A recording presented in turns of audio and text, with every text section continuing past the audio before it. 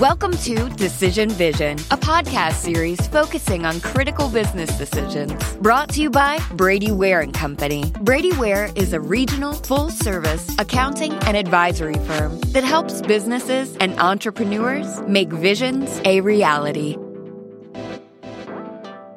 Welcome to Decision Vision, a podcast giving you, the listener, clear vision to make great decisions. In each episode, we discuss the process of decision-making on a different topic from the business owner's or executive's perspective. We aren't necessarily telling you what to do, but we can put you in a position to make an informed decision on your own and understand when you might need help along the way. My name is Mike Blake, and I'm your host for today's program. I'm a director at Brady Ware & Company, a full-service accounting firm based in Dayton, Ohio, with offices in Dayton, Columbus, Ohio, Richmond, Indiana, and Alpharetta, Georgia. Brady Ware is sponsoring this podcast, which is being recorded in Atlanta for social distancing protocols. If you like this podcast, please subscribe on your favorite podcast aggregator, and please consider leaving a review of the podcast as well.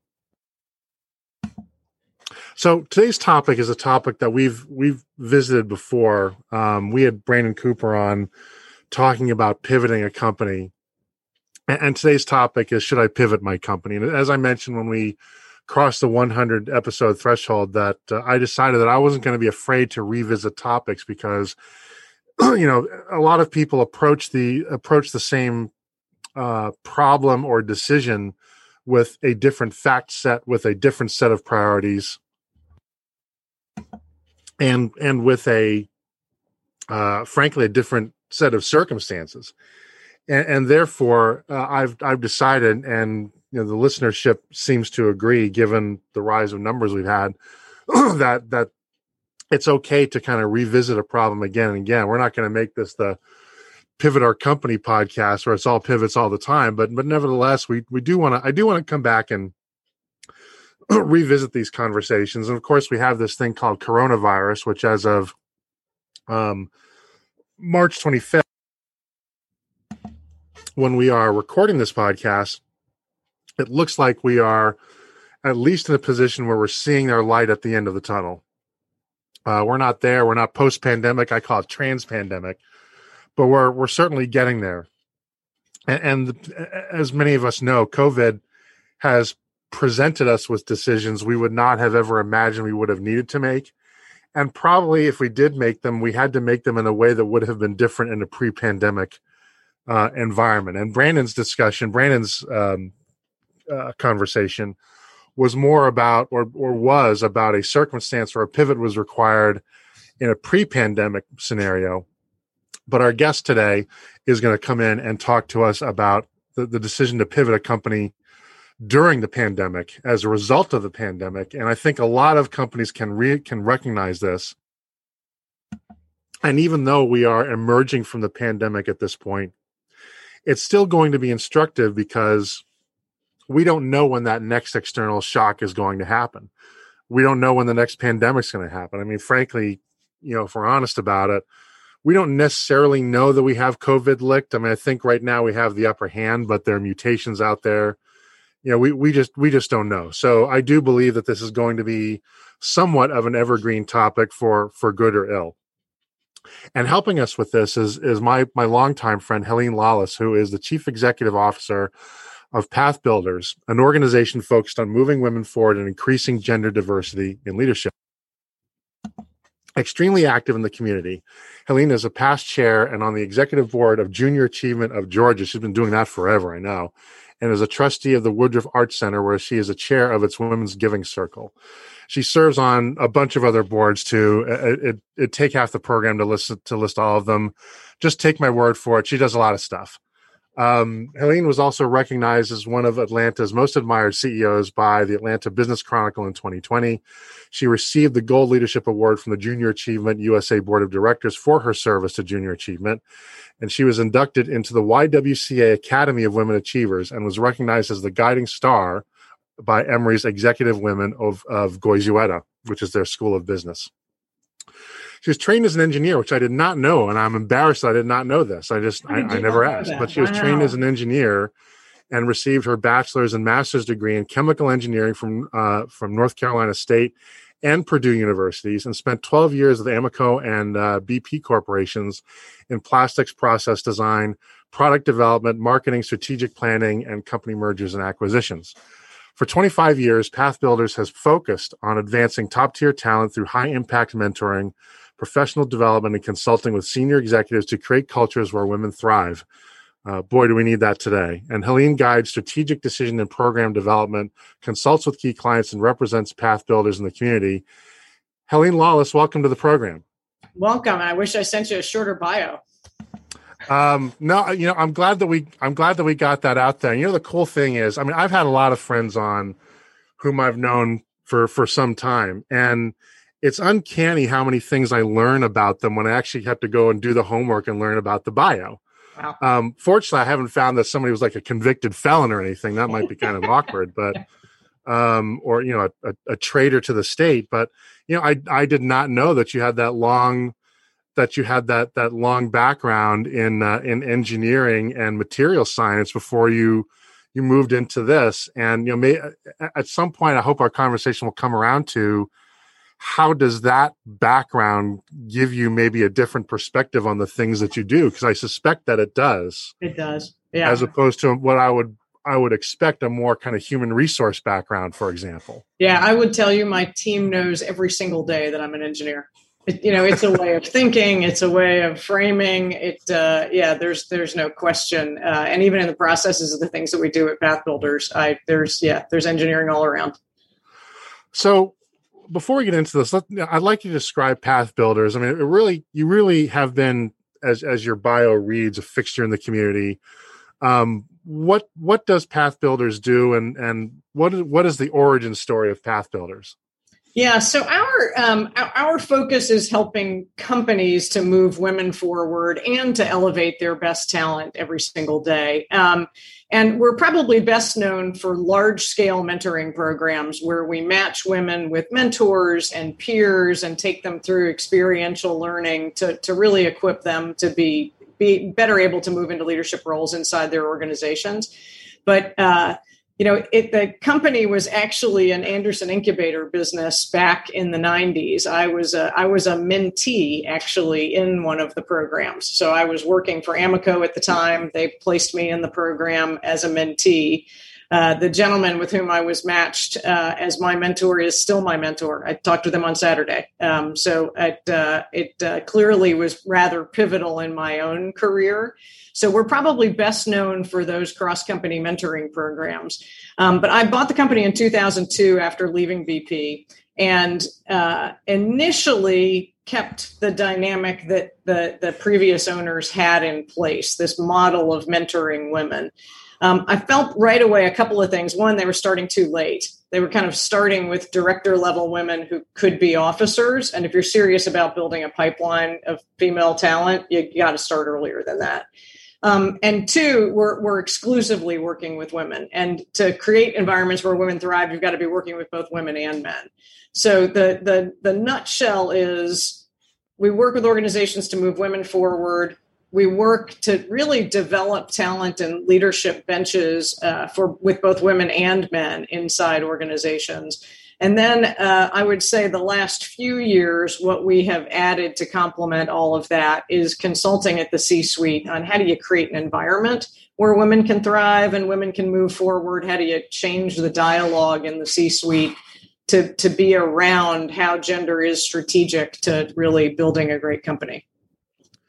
So you were doing that. I know you had a lot of very high profile clients, but the thing that struck me is you've been working with the U.S. military for a long time now. At least you had been. I presume that's still the case. And then 1 year ago happens, right? It was just around St. Patrick's Day or a little bit before then when, frankly, our world changed. Yeah. So, coronavirus happens. Next thing you know, by, I guess, April, a lot of us are told to, quote, shelter in place. Yeah. And what happened to Path Builders at that point? Yeah. So I said the company's 25 years old. We actually, last March was the 25th anniversary. And we had this fantastic plan that it was going to be a year of parties. And my leadership team had actually built this fantastic idea. We were, instead of having one big event, we were going to have a whole year of pop-up parties. And one of our clients, WestRock, had already signed on to be the first pop-up party. And we were going to be inside all of our clients, helping them to celebrate their commitment to women. That was, and then a week later, we decided we're probably not going to have that, at least that first pop-up party. So long story short, I had no idea that what started out as a year thinking it was going to be celebrating an anniversary, two enormous changes. So one, completely reinventing how we deliver. But I will also say overnight, we shifted from being a sales-driven company to being a marketing-driven company. That so much of, you've already highlighted how much I do in the community. My whole team is out and about, and it was very much being with people, talking about what we do. That was one of the primary drivers of really where our clients came from. And clearly those opportunities were gone. So, I mean, not only were we shifting how we do what we do, but we were even shifting how we built the pipeline for what we do. So as coronavirus hit, my own perspective, I'm curious where you kind of fall with this. My own perspective was, I knew it was serious, but my own reaction was kind of incremental, right? Things are changing, but do I have to necessarily blow everything up to survive? I'm not there yet. So here are 5 or 6 things I think are going to be kind of small changes, and maybe we can kind of ride it out. Was that your experience too? And if so, what were the small changes that you tried and maybe worked or didn't work? Yeah. So I'm fully transparent that there were 4 Helenes. Like I lived in each of those stages for a period of time. I mean, number 1 was the very simple denial Helene. It can't possibly be happening. This isn't the way we do things. I remember initially having that moment of paralysis of, oh my gosh, we can't do what we do in this environment. The reality of it was you just, you couldn't survive that way, right? So we moved to the, okay, if we have to for a few weeks, do whatever. And so that was bargaining. Yeah, exactly. Oh, yeah, I can hang right with Elizabeth Kubler-Ross right through this whole dynamic. Absolutely. Then we thought, okay, we'll do a couple of webinars from the basement of my house and it'll be okay. And it was talking about things that worked and things that did not work. We pride ourselves on flawless execution. And that means there are a lot of people monitoring different aspects of things. And so we were doing what we deemed to be interactive workshops, but literally 2 of us in a basement, the rest of the team we were communicating with through Teams. And so here I'm trying to deliver a workshop while communicating with my team on Teams, while silently communicating with my bless his heart husband, trying to manage the technology.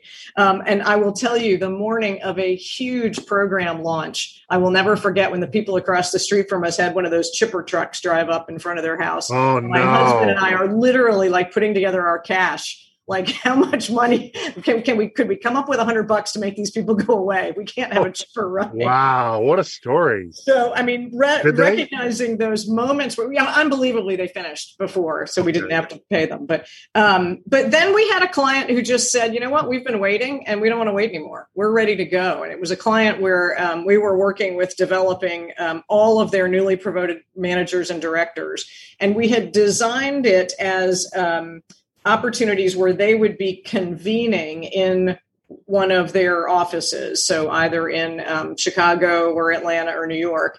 And it was as much about developing managers and directors to be great leaders as it was about them building a leadership team. So there was a tremendous, the way we had designed the program was about being in person together. Yep. And relationship building. And so we just kept postponing. We kept saying, well, we'll wait till we can do that. And they came back and said, you know what, we're ready to go. We figure it out. make it happen. And so we said, okay, will you give us the space to completely redesign the program? Because if we're not going to have, we can't just pick it up and pretend it's the same online. And so, absolutely fantastic working with them. But we went back to the drawing board and we said, okay, so instead of a monthly gathering, this now needs to be 2-week touch points. And there'll be certain sorts of breakout groups we do when they're in session with us, but then certain learning teams that they're going to be connected to, and we'll build discussion guides and threads through all of that. So like phase 3 for us was we can make, I guess that's really phase 2, but like we can make something that's meaningful. Phase 3 for me was oh my gosh, this might have some legs. like we're actually creating connectivity and relationship and trust building that is not only positively impacting these people as leaders, but now they're actually able to extend their network more broadly than they might have been able to otherwise. And then finally, stage 4 for me was, this is probably something we should have done a long time ago. In the fall, we launched a program completely designed, a cross-company program completely designed to be in the online world. And first time coming out of the blocks, our amazing clients trusted us so much. We had women from 11 states the first time we set it up to go forward. And, now it's such an interesting time to be having this conversation, because now we're really trying to figure out who are we going to be after when we're no longer trans-pandemic, as you said, but when we are perhaps actually post. So I'm going to go off script here, because what you said and the way that you said it brings something that I think is a really important, I hope an important observation. And that is that in all those sort of stages of grief, the one that I don't think that you had, or at least if you did, it lasted for probably about 18 seconds, was the depression part, right? I think it sounds to me, and knowing you as well as I think that I do, I think that this is right, is that you quickly recognize that just sort of things had to change, and you can be frustrated with it all you want, but at some point you got to solve the problem. Yeah. And, I think some of that is just a bent to, the eternally optimistic entrepreneur, right? Yep. But I'd be a liar. Elizabeth Kubler-Ross would tell you don't get to skip stages. So clearly I had to be there, right? Yep. And maybe it was a short visit point, but there were certainly moments right before going live with big offerings where that inner voice does this can't be happening to us. Yeah. Right. Yeah. But I will tell you again, unbelievably loyal clients. Suddenly the feedback we were getting from our, after we got out of the basement, basement, the feedback wasn't too great, to be completely honest, but we were back in the office and starting to build out a Zoom studio, in April and May. And, I will say, largely because we had not done a lot of this, it was a brand new world for us. So we weren't tied to any mindset of what online delivery was going to look like. And so I think that the creativity, and I can't say enough positive things about the team around me, but the creativity we had and the way we were redesigning to create experiential learning, we started getting such great feedback so fast that it pulled us through that curve pretty quickly. So I'm curious. I think a lot of us have had to, on some level, become amateur video and audio engineers, right? Like it or not. Otherwise, you just can't communicate, right? And as much as sort of Zoom and other platforms are interesting, one, they don't all work the same. Yeah. Right. And number two, they are not the realization of AT&T's video phone. You don't just simply pick up the handset and you're talking to somebody on video. Yeah. What was it like? How were you energized about the opportunity to pick up an entirely different skill set? Was your team energized about that? Were they scared? Were they frustrated? Was it a cocktail of all three? What was that like? Yeah, I I don't know that any of us took the time to contemplate it as a wonderful learning opportunity. Okay. I don't know that one existed. Okay. I will tell you what the team says to me. The team says to me there was just never a moment at which we weren't, and I guess they mean me, at which I wasn't just saying we are going to do this. Like it just, we must, we will, the mission's too important. We've got to continue doing what we're doing.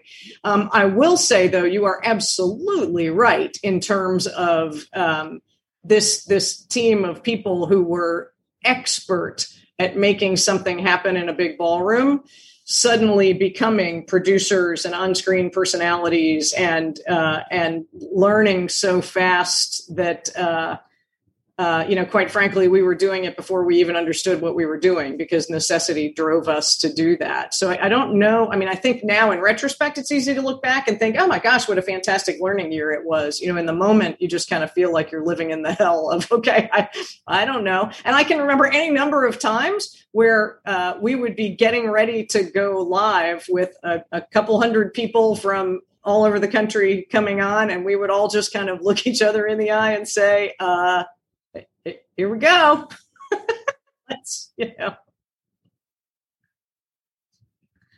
I lost you.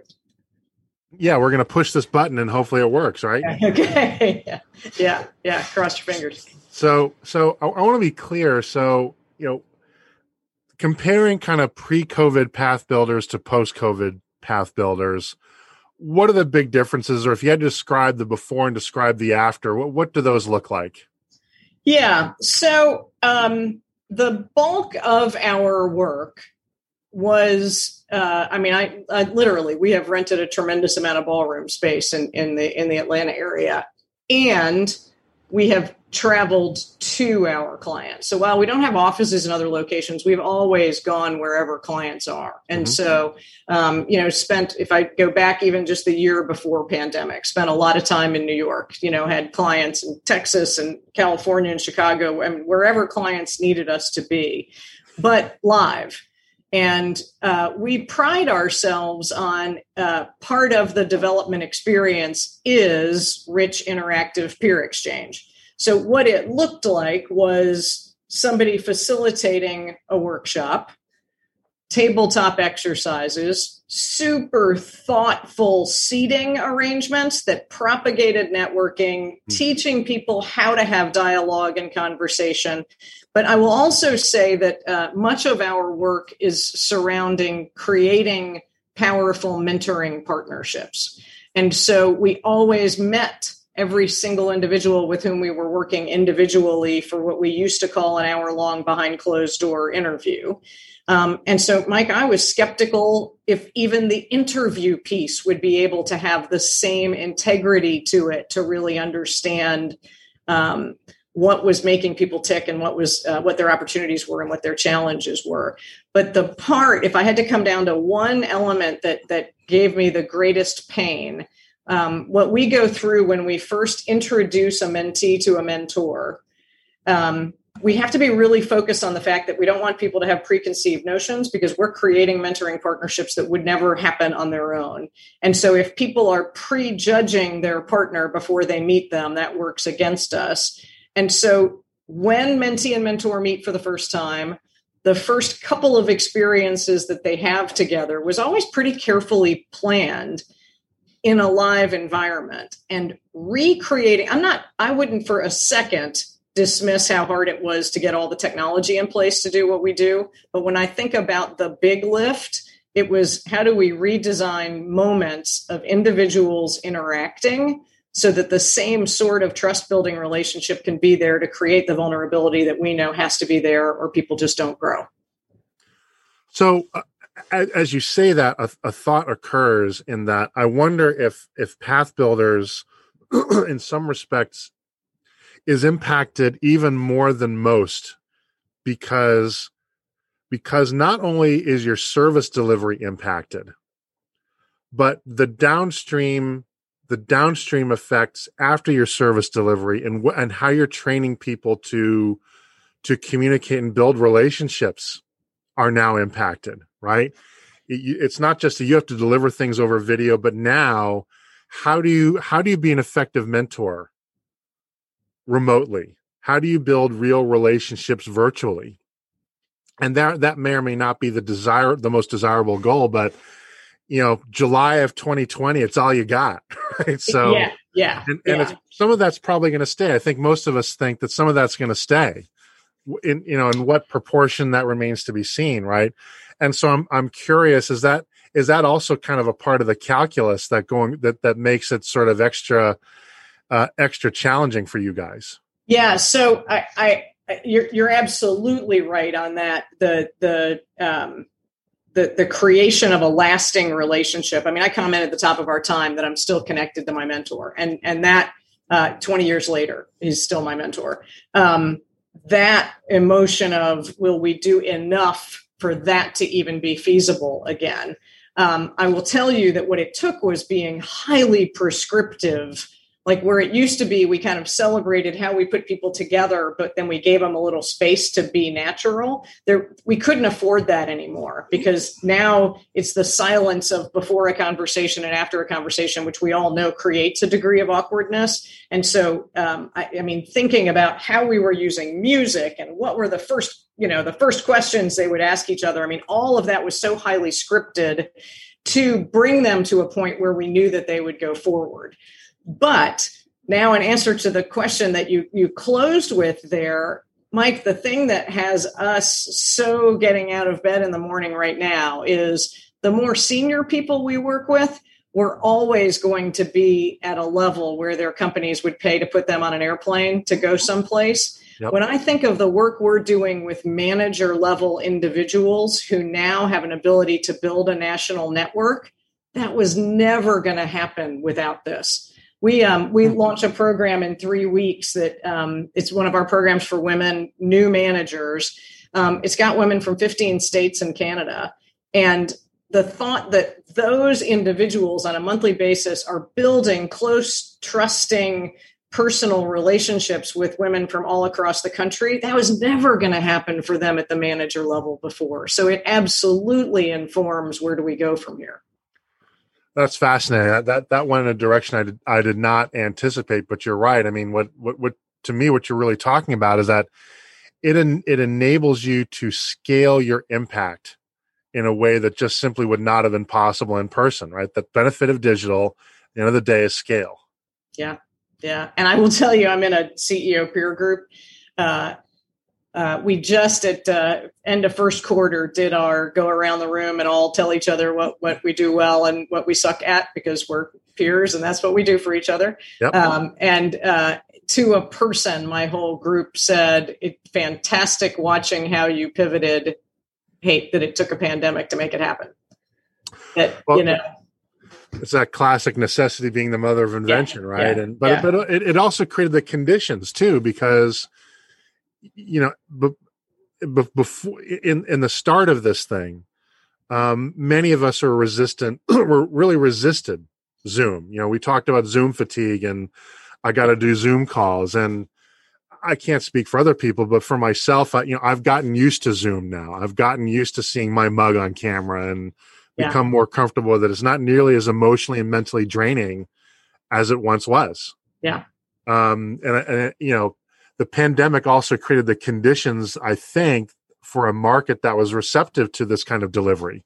Agreed. Yeah. I will tell you, though, you asked earlier around learnings and things that we extracted from things that were challenging. One of the things we never saw coming was we need to be brokering very different conversations with our clients about the expectations that they're putting on their people. And so what I mean by that is, like, we just assumed, if we have an event, people show up and they listen.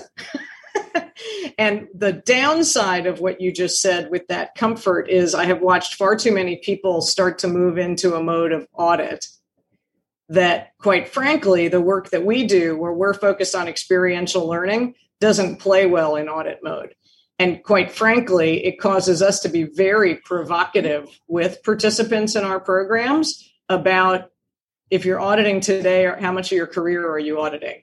And, it literally recognizing now that when we go inside a client, we're having to have conversations with the client around, we need you saying to your folks, this is a cameras on experience. This is a get into breakout groups and have dialogue. Because one of the things we have learned looking over the past 12 months is you having your camera off in a breakout room doesn't only negatively impact you from the lack of exposure, it's impacting the other people in the room. And I'll tell you the quote one of the women shared with us was, I go into a breakout room and somebody's got their camera off and it's like there's this big black creepy box sitting there. And I wonder if the big black creepy box is listening to me or if it's going to speak. And I think we've got to be really clear about, and especially as we start to move into hybrid mode now, we're talking a lot with our clients around what are the norms that you're putting in place so that folks don't live in audit mode.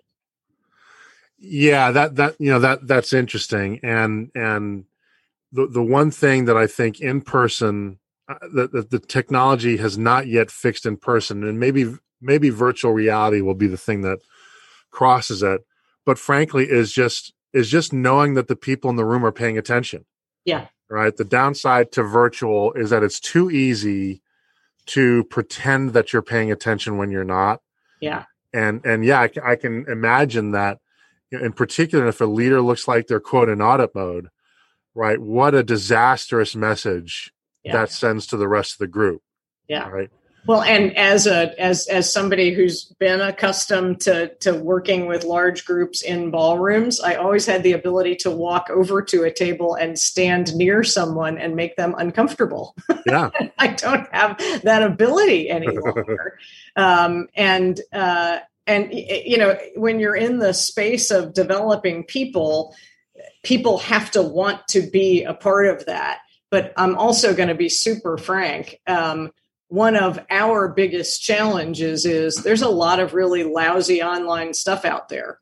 And if you're entering with the mindset that this is going to be another lousy online thing, and then we're bringing you together, tossing you into a breakout and telling you to go on a scavenger hunt in your house as a way to get to brainstorm what it's like to work with people. And you're in a mode of thinking you're going to show up and have your camera off. We're a little bit of a surprise. Yeah. So I want to ask you a question that may be blatantly unfair, but I'm going to kick myself if I don't ask the question. And your response to the last one sort of led into it. And that question is this: is a digital relationship perhaps even better for women with the challenges they face? And I mean two things. One is, for good or ill, women still bear primary responsibility for home management and child development.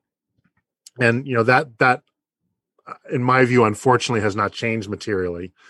And you can't fix that, but at least the digital world, I think in some cases gives you a women a fighting chance to balance some of that, or at least levels the playing field where you're not present, where some of your other cohort are also not present for certain things. And as well as I do, that lack of presence, whether consciously or unconsciously, can be a barrier to career development. And the second, and I have to ask this question because it just begs the asking, frankly, is it safer for women? We both know of, I'm sure 100 times more than I do, but the workplace can be very predatory towards women in certain cases, right? We have a governor in New York that seems like every day he's got another allegation, right? And I don't know if they're true or not, but it's bad optics at a minimum. At least in the digital world, do women feel safer, right? Is the digital world potentially a leveler of the playing field for some of the women that you're coaching? Yeah, I mean, it's an interesting question. And I think it's going to be something that we're all challenged with as we start to think about this whole return to work, back to work mindset and what that is. I will tell you, we're working pretty closely with women to get them today thinking about the strategy of what return to work looks like for them. Because you're absolutely right. And I'll add to your list that, women, in addition to childcare, it's elder care as well. So I mean, it's on every side of the spectrum, right? That women take the challenges on. I mean, I will say I agree that there is an access element that is probably positive. There are no question women that, because of getting kids on the bus, miss and choose not to participate in things if I have to drive an hour someplace to get to an experience. So no question that access element is there. I will tell you, we have mentoring partnerships where both mentee and mentor, especially in an environment where we've got about 80% of our mentors repeat from year to year. Mentors are telling us that in some cases, they actually feel like they're getting to a degree of depth faster than they did when there was a lot of, we're eating breakfast or lunch and we end up talking about a lot of random things. There is, and part of that is the online world. Part of that is what you just said, that the comfort we're all building with Zoom. I hesitate to jump into your thread of safety only because at the end of the day, there is a real world and we need to be in it. And I do not think that the answer is just extracting ourselves from that reality as a way to advance in that reality. And I feel that we absolutely have to be really strategically thinking. I mean, Wall Street Journal had a whole section last week around this whole idea of what return to work is going to look like, what hybrid is going to look like. And one of the huge challenges managers are facing right now is figuring out, how do I make sure that I'm continuing to create exposure opportunities for individuals to have informal conversations? This world is particularly challenged in creating informality. So I totally see why the depth of a mentoring conversation actually might be there online. What we're hearing so loud and clear from women, Mike, is they didn't realize how much learning there was from I'm in the middle of a meeting and the senior leader turns to me and says one quiet thing, and that becomes a launch point for something. Or I hang around 5 minutes after the meeting and get to express my interest in being on that new project. And the loss of that informal interaction, I think from a long-term standpoint would exceed the benefit of what you're talking about. Interesting. Okay. So getting back to the topic at hand, I'm curious, we've talked about your service delivery having changed as a result of the pandemic. Has it impacted your business model at all? For example, it occurs to me there might be an opportunity for more modular offerings or things that are pre-recorded. I don't know if you're pursuing that, but it seems to me there might be opportunities to have a more diverse business model as a result of the pandemic. Is that something you've thought about? And if so, what are your thoughts on that?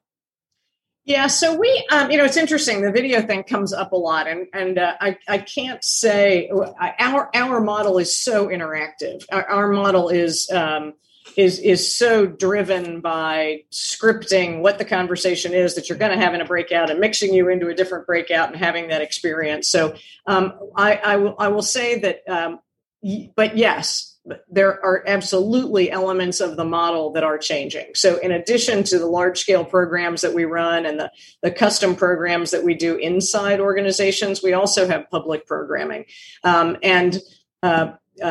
Maybe a week ago, it became evident to us, public programming's never going back to a ballroom. Like that will forever be something that is all around reach and making sure we are getting more and more, in this case, women focused on great contact, great ability to interact.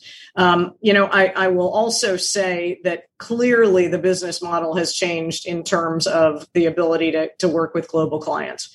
And so we have organizations now where, we do each workshop several times, and we pick up the team in Israel at one time a day. We pick up the team in Asia at another time a day. And in a world where that used to mean jumping on an airplane, and now being able to do, absolutely, we're able to design series for global clients in a way that we've never been able to before.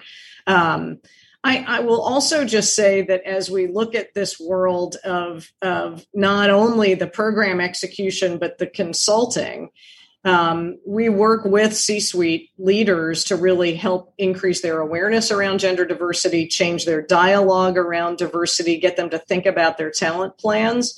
And one of the biggest hurdles that has typically been in place for us to have a great session with a C-suite is their ability to be in the same place at the same time. And so absolutely, that is an added opportunity that now we've got an ability to convene those individuals and I think be able to have at least more frequent touches. It would be like, okay, they're going to be together this day. Pack it all in. We're going to do a 4-hour session, right. Where now we've got the ability to really thoughtfully think, how do we move an executive team's awareness? Because I can work with them 4 individual hours instead of a 4-hour session. Does that make sense? It does make sense. And then it also for me raises the question then, does it also provide, has the pandemic with digitization or digital transformation, has that led to opportunities maybe for longer term times of engagements too? Because I imagine in your world, you do a workshop, and the way I've understood workshop, not that I'm a workshop guy, but I've understood workshops is, okay, you've had to basically get the unanimous consent of the UN General Assembly to get all the people at the same time. They're going to commit. They're going to be there in the same room, same time for 4 hours, go. And if you don't do it in that 4 hours, it all blows up and the planets don't align for 5 years. And on the one hand, I can see the value in the intensity of that. But on the other hand, it seems to me that it opens up now a vista or an opportunity of a different kind of instruction that can be delivered over time, which has some benefits over a one-shot intense kind of workshop. Yeah. So we've never been one-shot intense kind of workshop people. Okay. But I will say you're absolutely correct in this environment aligning better with that. So our model has always been, those one-shot things are great if you want to inspire people and charge them up. It's not going to develop people, right? Development is a step-by-step process over time where you try some stuff and then you've got people you can talk about with what worked and what didn't work, and then you try some more stuff. And so absolutely, this format allows us, I think, to be more impactful with that because of what you said. It's hard to get everybody to fly into the Chicago office to do that. My sense is where we will evolve to is there will be moments in programs that are like that. There will be a big kickoff where it is live and in person, but then the execution throughout the months that follow, so beginnings, endings, things like that. But absolutely, this format lends itself to that ability to make sure we're having that high touch connectedness that really allows development to happen. Do you ever record any of those interactions? Yeah. So that is so I will say that is different. It did used to be a world where if you missed, you missed.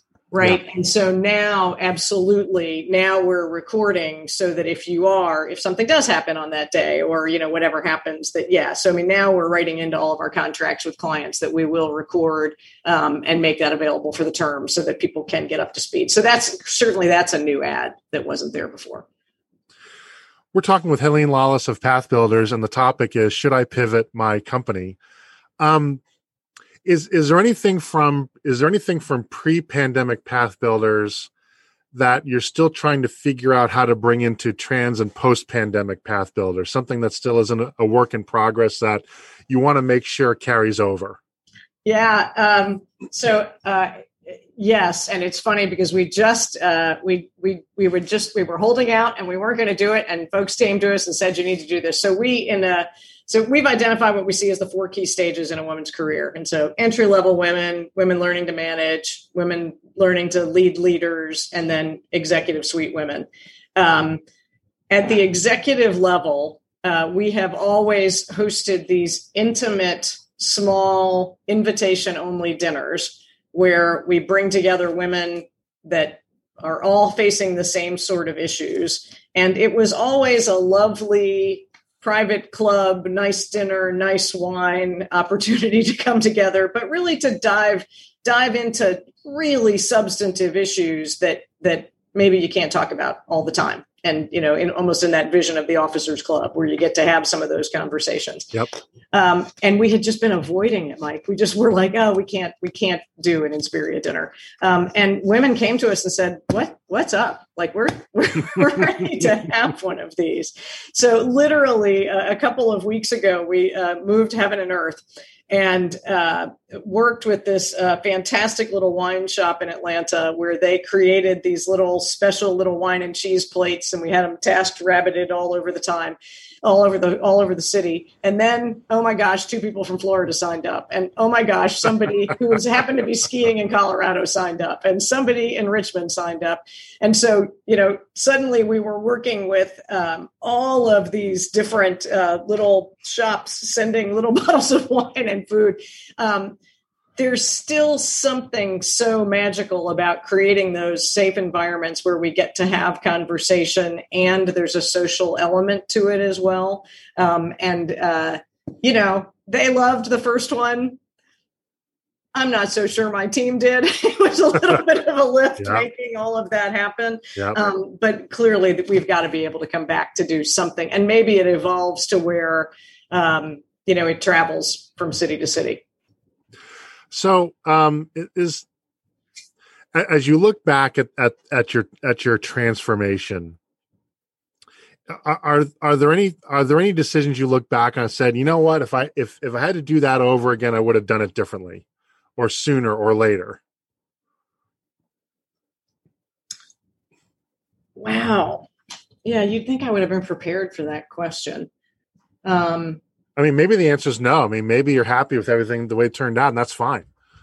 I don't know that that is not to make it sound like it was easy. That is not to make it sound like there weren't things that we didn't do particularly well.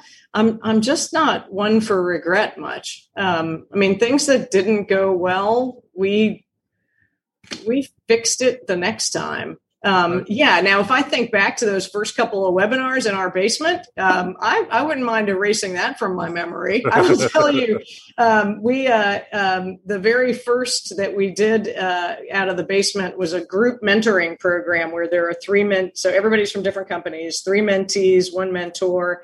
And I'm not going to remember, but maybe there were 40 or some odd groups. And I will never forget the first time we hit that button to go into breakout rooms. And I think it took us half an hour to get everyone in breakout groups, which now totally cracks me up since that's now a 30-second activity. Yeah. But yeah, was there stuff we didn't do well? Absolutely. I don't have regret. I think everything we did, we learned from, and we may have changed it, but I just, maybe we needed to screw that up to be able to figure out what it needed to look like going forward. And I hope that doesn't sound too gratuitous. I'm not sure I would actually do it differently. I think if it's true, it's not gratuitous. So, if you think it's true, I'm sure that it is. So that's fair. And look, you said yourself, the first few webinars, that's a learning curve. We've all had to learn how to present in this world. And for me, you do much more presenting than I do because that's what you do for a living. The first few webinars I've done over Zoom where you have to generate all the energy yourself. There's no audience to generate it from. They look like hostage tapes, man. I mean, they literally look like I was kidnapped someplace and they just ripped the duct tape off of my mouth. And you've got to free some people out of a German prison somewhere, or I'm not going to get let out, basically. They're that bad. Yeah. I will tell you though, it's caused us to think about, the bookends on a meeting are silent, which is such a different norm, right? One of the things we've focused on a lot is sound and feeling and how there's got to be music on the way in. And one of the things I was most struck by was early in the pandemic, one of our participants said to us, that she missed the energy of the room. And when we did a deep dive on that, what we really recognized was when you're surrounded by other people who care about what you care about, even if you aren't hearing the words of the conversation, the energy of that conversation, when everybody cares about the same thing, opens you up to listen in a way that isn't there when it's silent and you're sitting at your home PC drinking a cup of coffee and then boom, it turns on and somebody's speaking. Like none of that preparedness for embracing insight and knowledge is there. And you're absolutely right. I mean, we've worked really hard to create how do we create mood and how do we really think about? So, I mean, this is perhaps a silly little thing, but now that we've done it, it's another thing that we think we'll probably never go back. We now create welcome kits for all of our participants where a box comes and it's a Path Builders box and you've got your Path Builders pen and your Path Builders coaster and your Path Builders. Now we're doing ring lights for their laptops. I mean, we need to do something for them to feel that sense of connectedness and togetherness that they might be getting if they were in a ballroom together. But now that I think of some of those elements, that's some of the stuff that just won't go away. You know, it's really interesting. That just gave me an idea I'm going to steal for my own practice. I mean, the move to virtual and digital does provide an opportunity to embrace a different kind of client onboarding, right? And who doesn't love to receive a welcome kit? Right. And it can be it can be, one of those stress balls or whatever. And maybe a COVID mask or something. I don't know, if there's a logo on it or some big ass mug or something like this. Right. But, and it's those simple things. And, even grownups like to receive something in the mail that isn't a bill and something that they didn't pay for. That just is never going to go away. Right. Yeah. So I may steal that idea. Actually, that's a great client onboarding idea. Helene, you've been very generous with your time, and I want to be respectful of that generosity.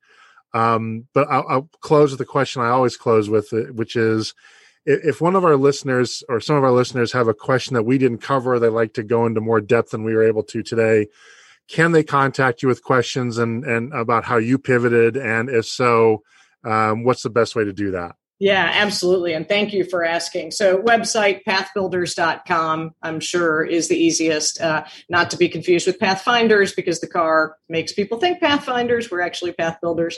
But I will say not only about pivoting, but Mike, I feel like we've gotten such insight into what could be holding women back right now in this, I'll go with your phrase, trans-pandemic environment. And if that's something people find value in talking about as well, I'd love to talk with folks about that.